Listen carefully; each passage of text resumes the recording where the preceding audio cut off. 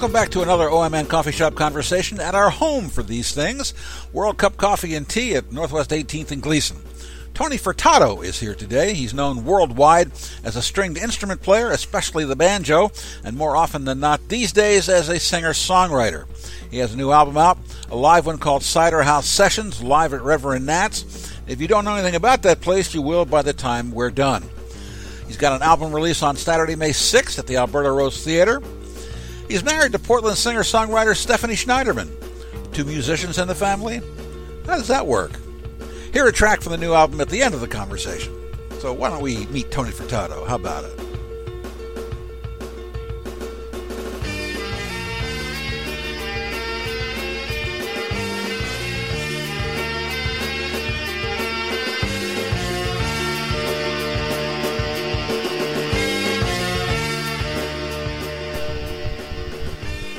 Welcome to the cupping room. Thank you. That's what this is.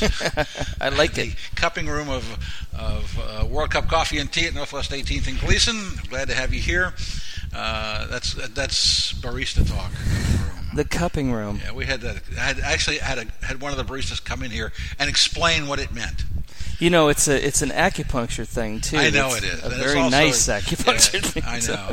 There's a sexual thing that people always think of also. Oh. Well, anyway, you got a new album out. I do. Yeah, I do. It's just now it's just live, right? Yes. Now, have people always come up to you and said, "When are you going to do this live album? We want to have a live album, or we want another live album." Yes, they're all about the live albums, but then there's people that are like all against the live albums. Is that right? Yeah, oh, yeah. They're like, I'll have my CDs on the table, and some people will say, I want an album like what I just heard. It's got to be live. And then some people come up and say, okay, now which ones are live? I don't want to get those. Yeah. I think it's the applause thing. That's weird. Some people think that it's lesser quality, but nowadays you can record at studio quality, and it can be great. I mean, it's not like, Mort Saul at the Hungry Eye or something like that. You know what I'm saying? And I think it's also different across genres. Like with jazz, jazz can be the best albums because you're riding the train, you're playing off of each other, and that's the most important thing. Moment, right? Yeah, it's true. Sometimes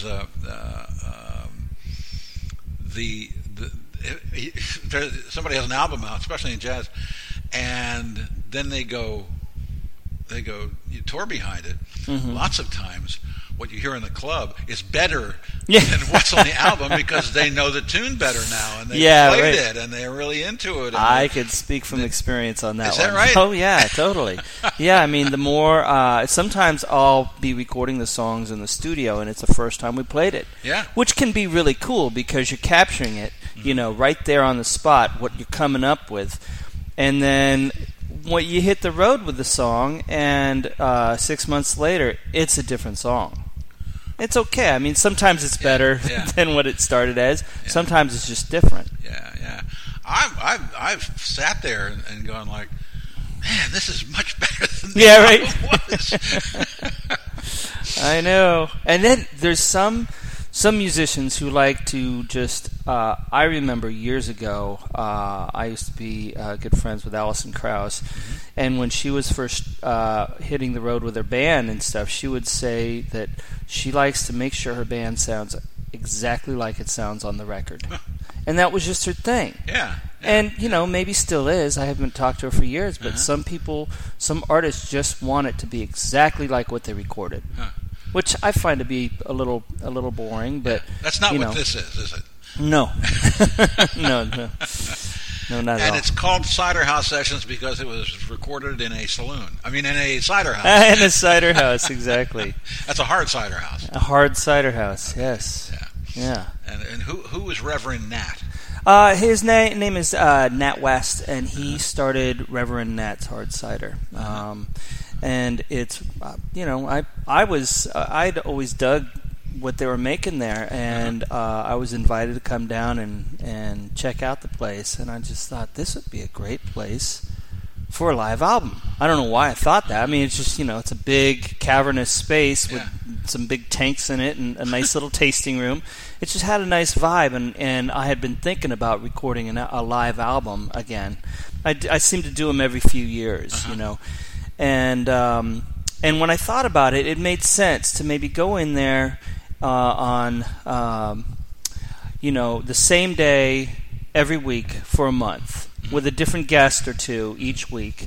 Set up the equipment myself, go through the rigors of it and record it on my own computer, something about the ownership of it. Yeah. And I thought also the cool thing about the space was they didn't have music there all the time, so I didn't have the pressure of the venue saying, we need this place to be packed, we need to be selling a lot of liquor, it was more focused on recording the album.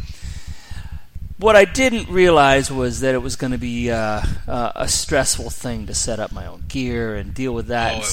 It took until the very last night when I decided, okay, I'm going to hire Rob Stroop to come down and record the night. I got Shiro to come down and do the sound. And well, you can't get much better than that. I know. She did the live sound, and then I put the invite that this was going to be the last one, and I had a friend of mine that was coming through town, Matt Flinner. We used to play music together in the 90s. He's a mandolin player. And Rob Berger, who's a wonderful piano player, accordion player, used to be in Tin Hat Trios, played with Bill Frisell, Nora Jones, lots of folks, and he came down to play accordion. And my friend Luke Price, who plays with me quite a bit, was playing violin.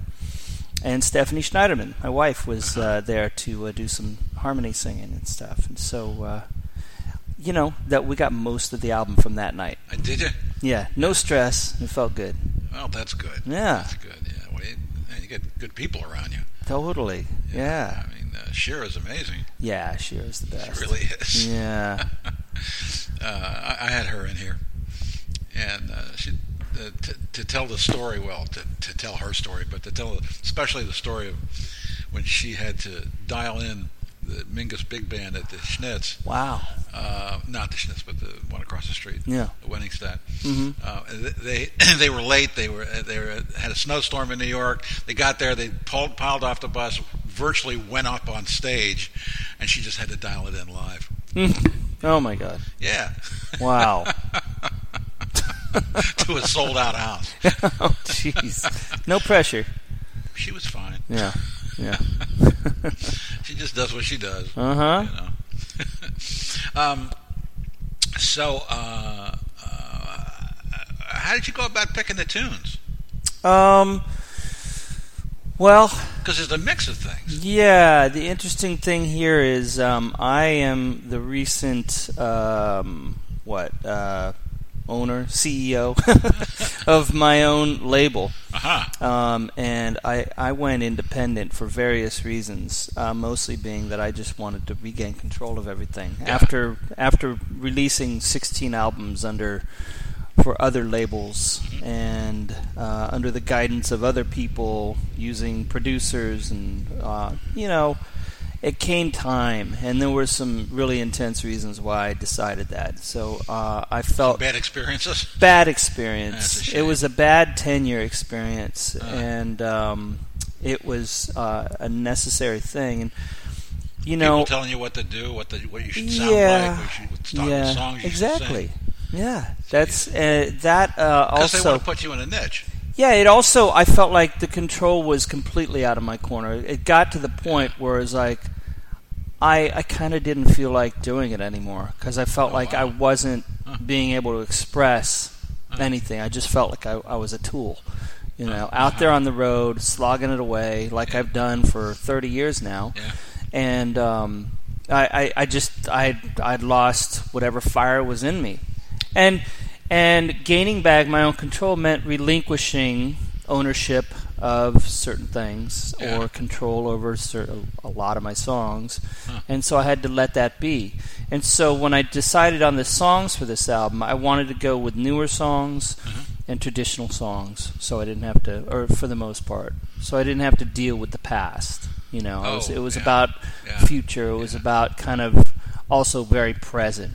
Who have I got here? What are we going to do? What's going to sound the best? Uh-huh. And so, I picked and choosed the songs that I thought would be best for the night. Did you write any tunes just for this album? No, but there is one that wasn't recorded on another album. Uh-huh. And so that was kind of special to me. Which one was that? It's called I Will Always Be Around. It was about... I lost my father about 5 years ago, right around the time of this little career shakeup, and also right around the time that me and Stephanie had our son, Liam. I interviewed her while she was pregnant. Oh, that's right. I remember that. So, the song came out of that, and it's just a simple little sentiment of telling your son or expressing to your son, whether it's my dad to me or me to Liam, that I may not physically be here, but I'm always around. I'm always with you. And also there's the me going on the road a lot, and trying to, let him know that I'm still there. Yeah. I'm still here for you. Yeah. He's 5? He's almost 5. Whoa! Yeah. Crazy. They say it goes by so quick, and it's so true. What instrument does he play? Well, he says he plays drums. Oh no! Yeah, because Stephanie's got that kit in the basement. He's.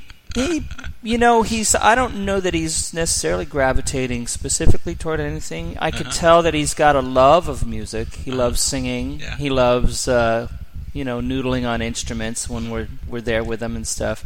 He's actually been gravitating a lot toward being a little artist. He's drawing all the time. He's always playing with his Play-Doh. I do ceramic sculpture, and I have a studio where I have all my clay and kilns and stuff. And he comes down and makes these amazing little pieces. It's just so much fun. And what's his name? Liam. Liam. Yeah. Awesome. Very good. Yes, I do believe that when I was sitting in your living room doing that interview with Stephanie, she was quite showing. Yeah. But still performing. Yes, she did. Right up until he came out. Is that Pretty right? much, almost. Wow. Yeah. Wow, that must have been stressful for you.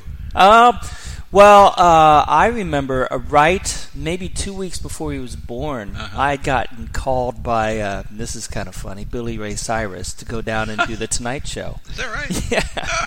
So, because months before that, I had been called in. I was passing through L.A. with my fiddle player, and I'd gotten a call from a buddy of mine that used to produce a couple of my albums, this guy Dusty Wakeman, and he was on The Session playing bass for Billy Ray Cyrus's newest album at the time.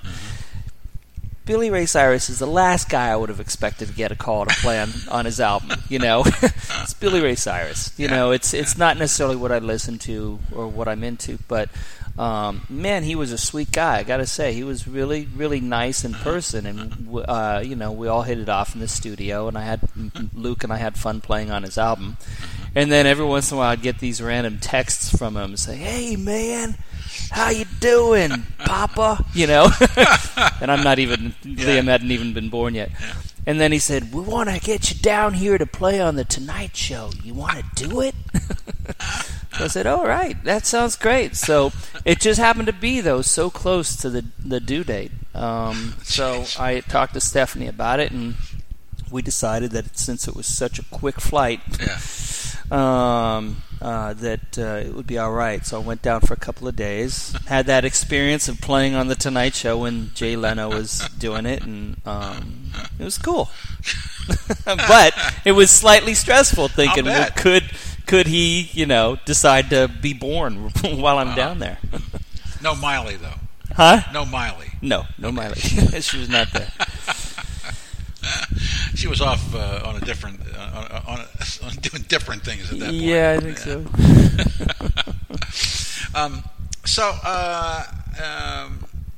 Did you do a lot of rehearsing for this album? No, we had one rehearsal. Really? Yeah. Yeah. They knew some of the tunes, right? Luke already knew all the songs. Okay. Because we'd been playing together for so long. Yeah. Rob Berger is the quickest study you'll ever meet. He does not need to. He knew most of the songs anyway from playing on my last album called The Bell. Yeah. And also he'd played a couple shows with me But like I say, he's just a super quick learn. There's a good reason he's on so many albums. And then Matt Flinner and I, since we go way back, our musical formative years, we just have a certain rhythm. And how long have you been playing with him? Well, we met each other. He was 17 and I was 19. Whoa! That was 1987. Yeah. And we were both entered in the national banjo competition. Yeah, and he was playing banjo on that. Obviously, it was a banjo competition, and we just kept in touch ever since. And ever since that meeting, so a couple years later, me and a friend of mine, Sally Truitt, and another friend, Ben Demarath, decided to start a band and called up Matt to play in the band too. And we started a band called Sugar Beat, and our first time getting together to play was a contest at the Telluride Bluegrass Festival to play in the festival, or to enter the contest, and we won the contest and decided, well, we must be all right. So we went on to play for a couple years together, and then Matt and I always kept in touch, and every once in a while played gigs together. And so it was good to have him back. So how long had you been playing banjo up till then? Well, up till when did you start playing the banjo? I started playing banjo in '79 when I was 12 years old. On my 12th birthday, I got a band. Well, okay, this is kind of a funny story. When I was 11 years old, I was really into making those balsa wood airplanes, where you make the frame out of balsa wood and you put the paper on and that noxious dope stuff that stretches the paper. And in sixth grade, we had to do a report on a musical instrument and make that instrument out of household items. So I took a pie tin, stretched some paper on it, put a stick on it, rubber bands for frets, nylon fishing string. I grew up in the San Francisco Bay Area. There weren't too many banjos around me, but I knew what a banjo was because my grandma and grandpa they seemed like they always had Hee Haw on or the Beverly Hillbillies, so I pretty much knew it was a banjo. So I decided I'd do the report on the banjo, and I found out the banjo came from Africa. Right. And it had a rich history of playing all kinds of music from jazz and blues and something called bluegrass, and I thought it was cool. So I begged my parents for a real banjo, got one on my 12th birthday, dove right in. I had a blast right off the bat. My first teacher exposed me not just to bluegrass, but he was like, you got to check out this band called the Eagles. They have a banjo. And check out Nitty Gritty Dirt Band. John McEwen was playing everything from classical music to these really cool compositions he would make, as well as pop, So Taj Mahal and Keb' Mo' were on the Colbert Show last night. Oh, nice. And Keb' Mo' had an electric banjo. Oh, cool. Yeah. Yeah, that's right. And Taj is really great at playing old-timey style banjo. Yeah. So, what did you start playing? What music caught you during that period? Did you learn how to flat pick right off? Or? No, I was into different types of music at the time. I mean, imagine the 70s and the unformatted FM radio. Yes. I was listening to whatever was on the radio. Yeah. I wasn't specifically going for any certain bands. I just remember these sounds. I also remember hearing slide guitar back then, so that kind of planted a seed in my head for later. But my first teacher had me listening and playing bluegrass, because naturally 5-string banjo with Scruggs style picking. Yeah. And I thought it was an interesting thing to do. I wasn't necessarily listening to the lyrics of the bluegrass songs or anything. It was just, fast banjo playing Yeah, for any very, teenage very kid is so much fun. Yeah. You know, and I took right to it. But eventually I got into listening to other types of music. I was into a guy who was new at the time, Bela Fleck. He was about 10 years older than me, and he was just starting to experiment a little with jazz and classical and stuff, and some other players. But I remember being a teenager taking classical guitar to make my banjo playing better. I remember studying classical and jazz theory on my own, you know, during geometry class or whatever I could, and then really sinking my teeth into studying like Charlie Christian lines, and from there I went into Charlie Parker, the two Charlies, and I started really deconstructing some of the solos that I could find, like from the Omni book and whatever, and I was trying to play bebop on the 5-string. Wow. And learning whatever I could. It really helped with the freedom on the instrument. And even when I went to college, I took jazz improv class that was really helpful, and the teacher was very open-minded about it. He said, I remember when I asked him if I could take his class, that I played banjo.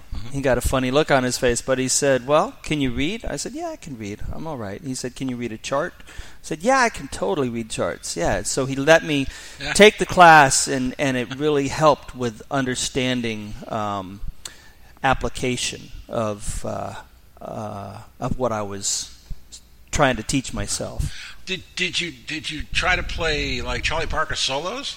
Well, it was definitely impacting, but there's only so much you can do as, you know, without formal training. But I was definitely borrowing lines, and so some of that is still remnant in what I do now.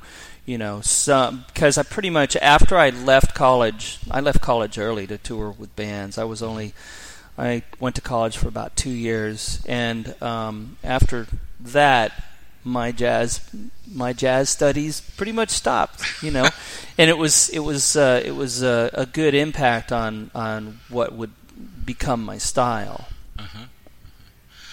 So at that point, were you still being influenced by other stringed instrument players? Oh yeah. And I was also at the same time studying as much Irish traditional music as I could, learning from instruments like fiddle and the Uilleann pipes. You know, I was trying to deconstruct how to play those exact tunes on a 5-string banjo rather than a plectrum banjo, because a plectrum banjo's tuned relatively like a fiddle or a mandolin or whatever, and the 5-string banjo's tuned essentially in thirds, so I was having to do a lot of crazy, shifting to make the tunes work. But it was really great for my technique.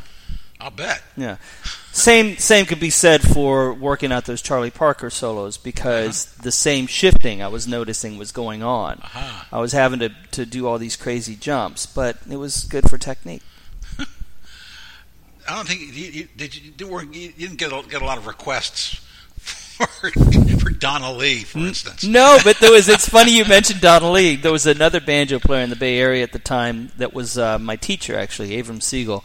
Every party we would go to that we had our banjos would end up invariably with us two in the corner jamming on Donna Lee. Just us two.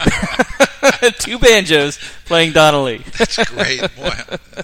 You didn't never record that, did you? No, I wish I did. I recorded Blues for Alice. Did you? And Perhaps I recorded, but those are the only two Parker tunes I recorded. Donald, you should record Donald. Ah, man, I got to go back and find out how I played it.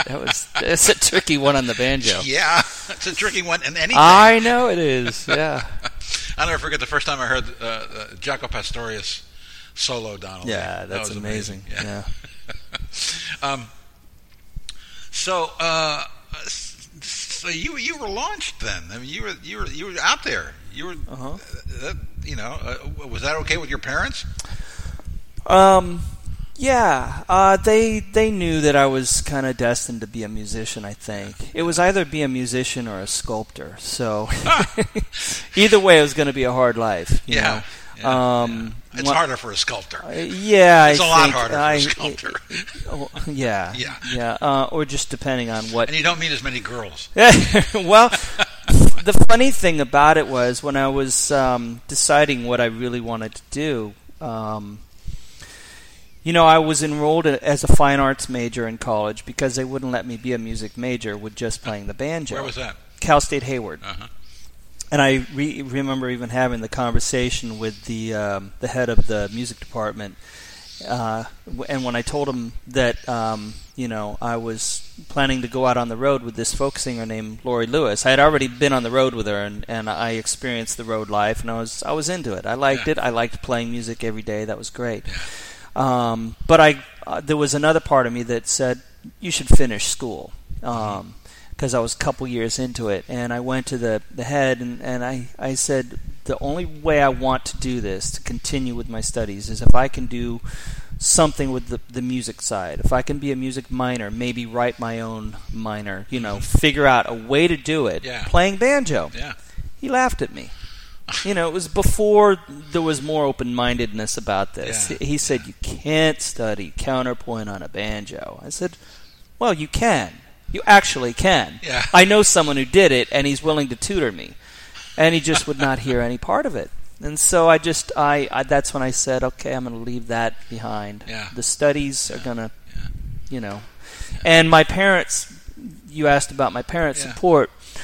They understood, and they saw this opportunity. At the same time, I'd signed a deal with Rounder Records for my own solo career. Yeah. They were going to put out my first album, which was called Swamped, and it was produced by Mike Marshall. Mm-hmm. And we had some great players on it. And my parents saw this happening, and they trusted me. They let me take even the college money that they had set aside and put it into my first album. Huh. I was very passionate about it. I was practicing 6 to 8 hours a day and just really trying to make the instrumental banjo player thing work. And they would every once in a while say, so when are you going to go back to school and get your degree? And then it became, so are you ever going to go back to school, get your degree? And they realized I was kind of off on my course. When you listen to that album now, what do you think? It's a good album. It's not what I hear now, but it was a good point in time. I hear a young man full of testosterone playing a lot of notes. I hear a very different player, but it's a good snapshot of where I was at the time. Well, that's the axiom of all time. Yeah. That you learn to play. You learn to play less. Yeah, you do. And for me also, it came to the point of now I think I'm more of a singer-songwriter than I am an instrumentalist. Uh-huh. But there's that instrumentalist side of me that is still there, that just loves to jam. Yeah, and every once in a while you really do want to play fast. Yeah, of course. Yeah. I love it. As fast as you can. Yeah, totally. That's why I still play the banjo. Yeah, of course. I'm allowed to play all the notes I want to. Were you influenced by other banjo players back then, guys like Eric Weisberg or any of those guys, or were you just on your own? It's funny you ask about Eric Weisberg. Why? Because I roomed with him once. Did you? And when I was 23, and I was hired to come as one of many instructors at something called the Tennessee Banjo Institute, and it was a 4-day thing. I think it happened maybe 2 or 3 years in a row, but the last one was the last one, and that was the one I was in. And they boarded different banjo players with each other, and I remember sharing a space with Eric. And was this before or after dueling banjos? Oh, well after. Okay. Yeah, this was this was early 90s. And so I just remember hearing the story at length of the whole debacle of the dueling banjos thing and all the rights and who owned what to that song, because it was a mess. Was apparently. it? Oh, yeah. Nobody knows that. No, I mean, I don't remember how the story, any of the details of it. I just remember he had a story in him about it. I have an album by the Tarriers. which was a band that he was in way back. Yeah, sure. Back in the 70s or maybe even 60s. Uh-huh. When he was very young. Yeah, I think it was the 60s. Yeah. And he was trying to play as fast as possible. Well, sure. I mean, it's a banjo thing. Yeah, I mean, in some ways, it's like a drummer. The banjo player is like a drummer. Mm-hmm. In that kind sure. of, the hi-hat. Yeah. Yeah, like and the mandolin would be the snare drum. Yeah. But you asked about players from that era. I remember listening to Pete Seeger and having a Pete Seeger book when I was 12. I did. Yeah, he was a sweet guy. That's what everybody says. Yeah, I met him a couple times, but it was a long time ago. When I was playing with Laurie Lewis, we played the Great Hudson Clearwater Revival. So I got to meet him there and somewhere else. But he was one of those players. I didn't gain a lot from listening to him just because I was off on a different course. Right. But I enjoyed the simplicity of his playing. Right. Yeah. No, he was never a virtuoso. Yeah. No. For him, it was more about the expression. Yeah. Yeah. And I get that now. I had Kate Power in here. Nice. She was telling me about meeting Pete also. Yeah. How terrific it was, and she didn't say anything about his music either. Yeah. Right. Yeah. Although his music has always been impactful all over the place. He had the last major mega hit album, folk album, which is his Carnegie Hall concert from 1850. Yeah, right. Something like that. Sure.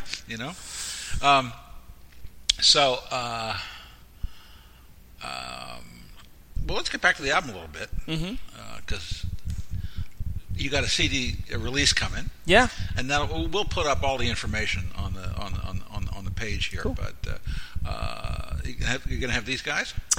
I'm gonna have playing with me Luke Price, who's on the album, and Stephanie Schneiderman. She's on the album too. But then I had to veer away from who's on the album because Matt Flinner lives in Burlington, Vermont, or near Burlington, Vermont. Wow.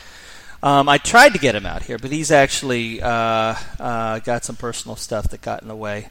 Yeah. And Rob Berger isn't available either. So I fleshed the band out with John Reichman from British Columbia, but he's originally from... I think he grew up in Seattle. But I got to know him when I was a kid, and I'd go hear his band, The Good Old Persons, play. And then he also played with the Tony Rice Unit, and he's played with a lot of folks over the years. His playing, I know for a fact, was a big influence on Chris Thile.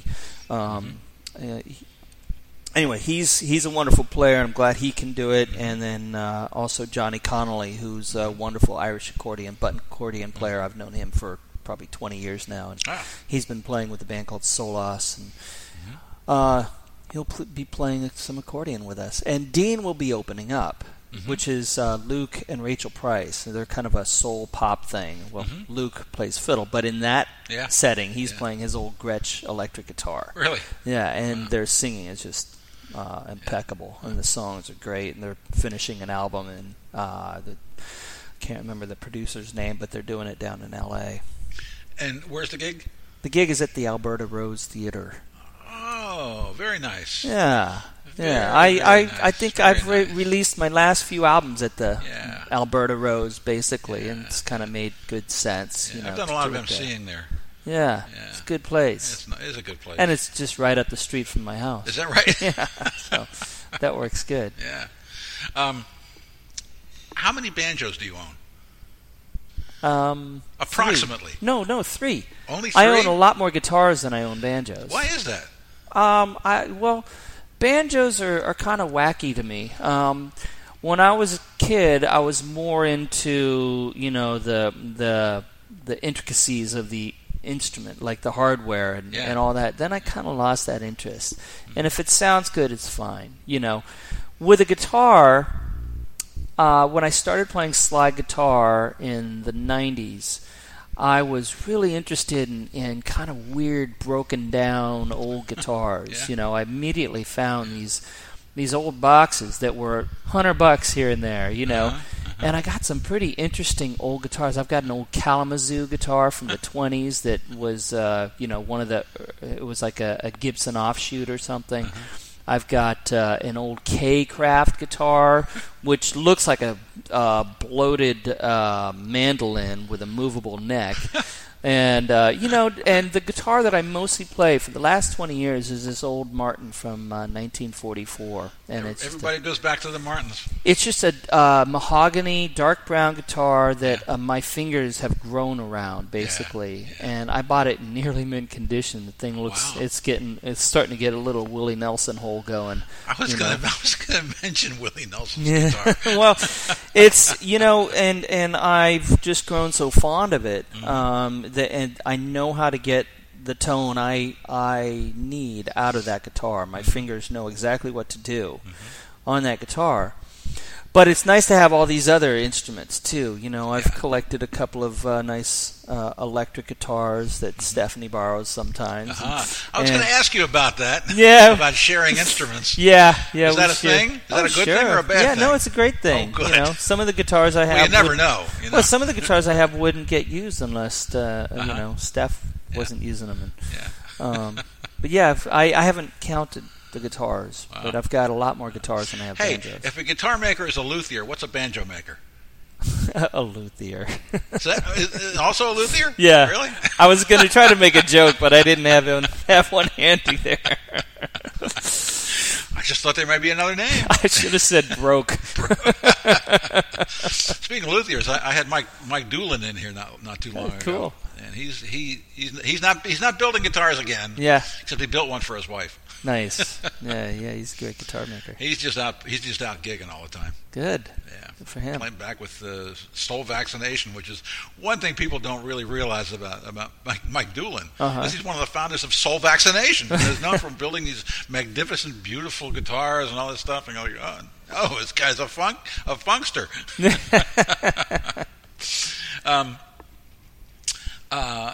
So.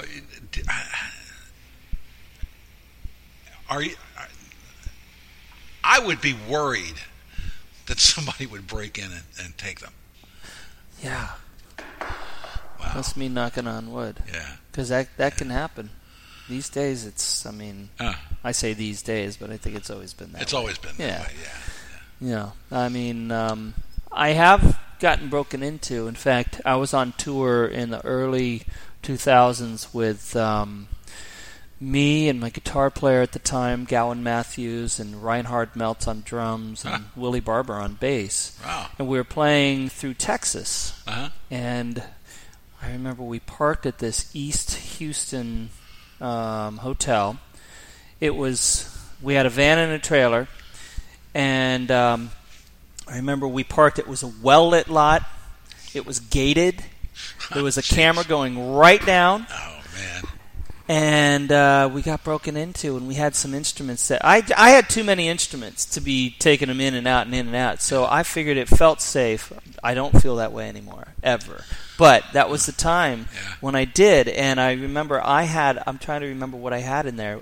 We had just left the Gibson plant in Nashville, in fact, geez. and I had a deal with them, Gibson Epiphone. They had given me a few guitars. One was a prototype just to check out. It was an acoustic guitar. That got stolen. An electric SG, I remember I had been doing a lot of playing with Derek Truck's band on the road, on the bill with them, and so I remember Derek played an SG at the time, and I was like, I want to try one of those. And there was a Les Paul that I had. All three guitars got stolen. And then Gowan's guitar got stolen. Willie had two basses stolen. Ooh. They didn't touch my vintage Martin or my banjo or my dobro banjo. So they didn't know what they were taking. I think they just grabbed. Yeah. We just imagined some guy loaded up with instruments, walking away, full view of the camera. We tried to have the guy check the video the next morning, but we filed a police report. Willie ended up getting one of his basses back. Well, that's nice. Yeah. Reinhard Meltz, huh? So you must like odd meters. Oh, yeah. Reinhard's amazing. Yeah. Yeah, I played a lot with Reinhard back then. Did you? Yeah. Was he into odd meters then as he is now? I don't remember. I just know that he's the king of odd meters now. Yeah, well, he was a wonderful guy to play with. Yeah, in fact, there was a version of a trio that I did, which was Reinhard and Damien Erskine on bass. Oh man, well they're twins. Yeah, we had fun, just like experimenting with banjo and slide guitar tunes. So it was when I was just starting to write vocal songs. In fact, so I was just sneaking those in. Why did you make that? I mean, what went into that decision? It wasn't really a decision. It just kind of happened. Really? I remember early on in my career, my mom would always say, "Hey, why you should sing? You should sing." I was like, "Well, I don't feel it yet. I don't feel like singing."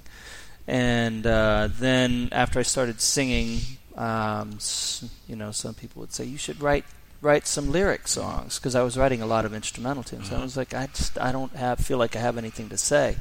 Then once I started having something to say, and I was reading a lot more. I was reading a lot of poetry at the time too, and it started to make sense to go ahead and start writing songs. And Stephanie have anything to do with that? It was before we Stephanie were dating that I started writing. I started writing vocal songs, but I'm sure we've both had influence on each other with what we write and how we write and how much we write. Is that something that's subconscious, or is that a conscious thing? Both. Yeah, certainly. Yeah. Subconscious is because you're always around that person and sharing what you're doing. Consciously, because there has been times we've sat down with each other, and there's been only a few times we've sat down and tried to write a song together, which is kind of funny, but that's just the way it is. I'm sure someday we'll write some more songs together, and we listen to each other's songs that we put together and give whatever 2 cents we have. Sometimes it's more than 2 cents, sometimes less. So you went through that period of her when she made in her electronica period. Yeah. With Keith. Yeah. That was really interesting. Yeah, it was really interesting. I thought it was really cool because what Keith does is a little more organic sounding to me than what some producers do. And I loved it. Because it was a really cool meeting of minds. Yeah. I don't think he produces. I don't think he produces anymore, but I know I don't think he ever produced a male singer. Oh, yeah, I don't know. That was his thing. His thing was to take female singers and work with. Yeah. Dahlia, his first band, was with Jen Folker, and then he had very varying successes with other ones, but I think Stephanie was his number one. Yeah, it was great. During that period. Great stuff. I DJ at the Joe Bar. Oh, right on. And I do this Quiet Storm thing. Yeah. Saturday night from 10 to midnight, where it's late and it's for them. Yeah. And I always play Stephanie from that period because it fits so well. Yeah. Nice. Because it's soft and it's but it's compelling and it's well crafted songs. Yeah. Really cool producing. Talk a little bit about some of these songs on this album. Okay. Because we don't want to get too far from the album. Yeah, sure. Because it's a new album. Yeah. And you need to sell some. Yeah, you got to stop me. I'm easy. I blab really easily. I get rambling. No. Stop. Are you kidding? Let me think about the songs that are on the album. It starts with a song called. And also think about what we should close with. Sure. Because I'd like to close, with one of the tunes. Of course. Okay. I know that I start the album with something called Can't Lie Down, which I wrote a few years back for my album called Golden. And that was written as maybe another song or two on the live album. They were written as part of a songwriters group, like a club. It's set up where there's a bunch of these around the country. It's different songwriters connected only on the internet. Some of them you don't know who the other writers are, and you don't have influence necessarily on each other's songs, but you all have one title that you're working with. So the leader of the group will shoot out a title, and for that song, the title that we were given was One Word More. And you can either title your song that, you can have that that line somewhere in the song. That line has to be, the given line has to be somewhere in the song. Yeah. And in most cases, it's still the title, or it's a recurring thing in the chorus or something. So, and then you write your song, you record it, and you upload it so all the other songwriters can check it out a few days later or a week later. Everyone's different, and it's enough of a little nudge to write a song every week, right? Until you burn out, which is usually a few weeks later, because how do you keep up with that? Yeah, right. So, that was the title we got, and for me it was kind of a stream of consciousness, kind of at the time there was some political stuff happening, and I kind of went with that, and it was a fun song to write and play some fast banjo with. What else is on the album? There's a song called Dying Language, which is also on my album called The Bell. And that's another one of those song club songs, and it's more of a song that's influenced by, hate speech, hate language, and liking to think of dying as hate speech as a dying language. And so that's where that one came from. And that's just on the album. It's a duet with me and Rob Berger on accordion, taken from one of the earlier shows. Yeah. I reached back on a few of the tunes on there, like there's some instrumentals, one called Tyson's Dream that I wrote back in the 90s. There's an old-time fiddle tune on there called Jeff Sturgeon, and that's just an old traditional tune. Tyson isn't Ian Tyson, is it? No, Tyson was a little kid that I knew. Oh. He was. I met him. He was about 5 years old, and he was telling me about his dream, and that's all I remember. Right. Then I wrote that tune, and I was like, "Ooh, I'm going to call this Tyson's Dream." What else is on the album? Well, let me ask you this, and I know that everybody asks this question, but it's still a good question. When you're composing a tune that you're going to sing, what comes first? The words or the music? Yeah. I think personally, in the best case scenario, they come at the same time. Really? But I've had some of my favorite songs of mine come where it's like piece by piece. Sometimes I'll have a melody that I'm just noodling around with and singing nonsense lyrics, and that'll sit around for a few months. And then I'll revisit it, and then all of a sudden the words come in a rush, Some you just have to painstakingly, peel away the layers until you get to what you're trying to say or not say. Right. It's such an enigma sometimes, Yes, yes. For writers, the line we always use is the best part is having written. Yeah, right. When you're done, you're looking back at it. Yes, yeah. And then deciphering what you actually said. Yes. I've had many times where I'll finish a song, and I'll feel like I'm saying one thing. Oh, there's a song on here actually that's called "Give Me Your Soul," and I thought I was writing a song about being influenced or possessed by artificial intelligence, like your phone or your computer or the internet, and then later I realized it was actually about a kind of a toxic relationship I had with someone who I used to work with that I had to part ways with. Wow. And but I also got reviewed in I think it was the Danish press, and they talked about that album being about a bad relationship with a lover. And I was like, no, that's not what it was. And then someone else asked me about the song, I think on the radio. They said, so tell me, is that song about addiction? It's like, no, but it's really cool that people have, I think some of the best songs are heard many different ways. It's a song that gives you that space and that freedom to have your own interpretation of what it means to you. You know what I mean? Yeah. Yeah. Oh man, what's your favorite instrumental on this?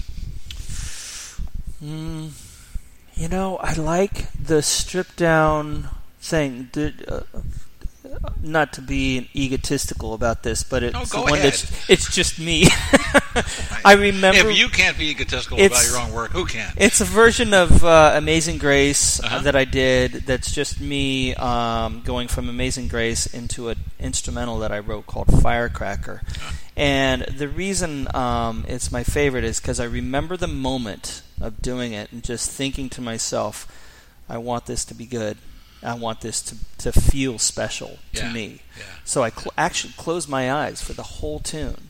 And I remember the night we were doing it, and I had to be in charge of, that was one of the nights I had to be in charge of the recording gear. Wow. And it was a moment where it was like, this moment is mine. Yeah. Closed my eyes, played it the way I wanted to play it, and I opened my eyes when it was done, and I was like, okay, good. I said what I wanted to say, and it was the only tune that felt keepable for that night. And so, yeah. Are the tempos the same in both tunes? Or is there no? There's it goes from transitions in medleys are just the most amazing things. They can be. Yeah. They can be terrible, but they can also. A lot of times I let transitions be organic. Yeah. To the night because I like that. I like to have the freedom to let it kind of breathe and maybe explore some other avenue. And so with that one, it's just a cold kind of go from one. Yeah. Well, actually, no. I take that back. There's a little bit of there's a slight transition in there, And then you say to yourself, "That was really nice." I was like, okay, good. And then what's terrible sometimes is when you think that, and then you go back and listen to it, and you're like, man, it's not what I wanted. Oh, I don't know about that. Yeah. I know when I'm doing my radio show, and it'll just happen. I'll go from one to another, and like, oh man, I didn't even know that was going to happen. Yeah, it can, and sometimes I'll let that happen in shows too, where, especially if I'm solo. But if I have a band, it can be the most amazing thing, where you're going from one song, and then you just choose at the last second to go into another song, and it just kind of happens organically. It's kind of cool. It's okay. We're in a coffee shop. One time I went from Curtis Mayfield to Gnarls Barkley, and it was perfect. Nice. I'm like, how did that happen? Yeah. Well, listen, thank you for stopping by. I really appreciate talking to you, and we've never had the chance to sit down and say hi, and I'm glad we had a chance to. Yeah. Thanks for doing it. Have a great time at your CD release, and you going on the road after this? Actually, after that show, I go up to Seattle, and play a show there at the Triple Door, and then I fly back east to do another southeast run and end up in New Mexico. With the CD? Yeah. Well, great. Yeah. Good for you. Thank you. Congratulations. Thanks for coming in.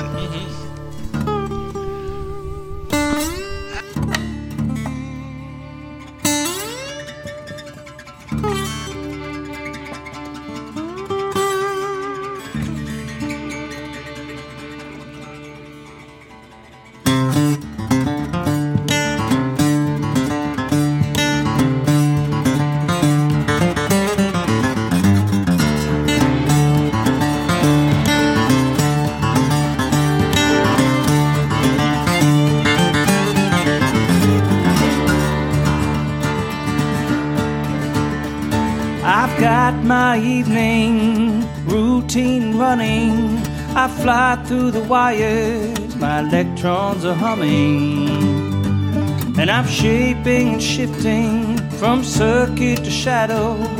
I see what you're dreaming, your soul is my window, and I can't use the things you own. I don't want your flesh and bone. Give me your soul. Give me your soul. Give me your soul. Give me your soul.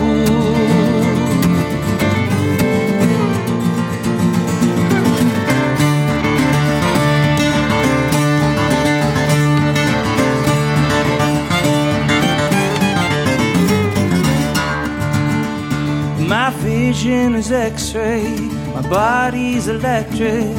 I see what I'm needing, your soul is magnetic. And I move through your memories, I'm owning your history. Locked on and spinning, you got no way to stop me. And I can't use the things you own. I don't want your flesh and bone. Give me your soul. Give me your soul. Give me your soul. Give me your soul.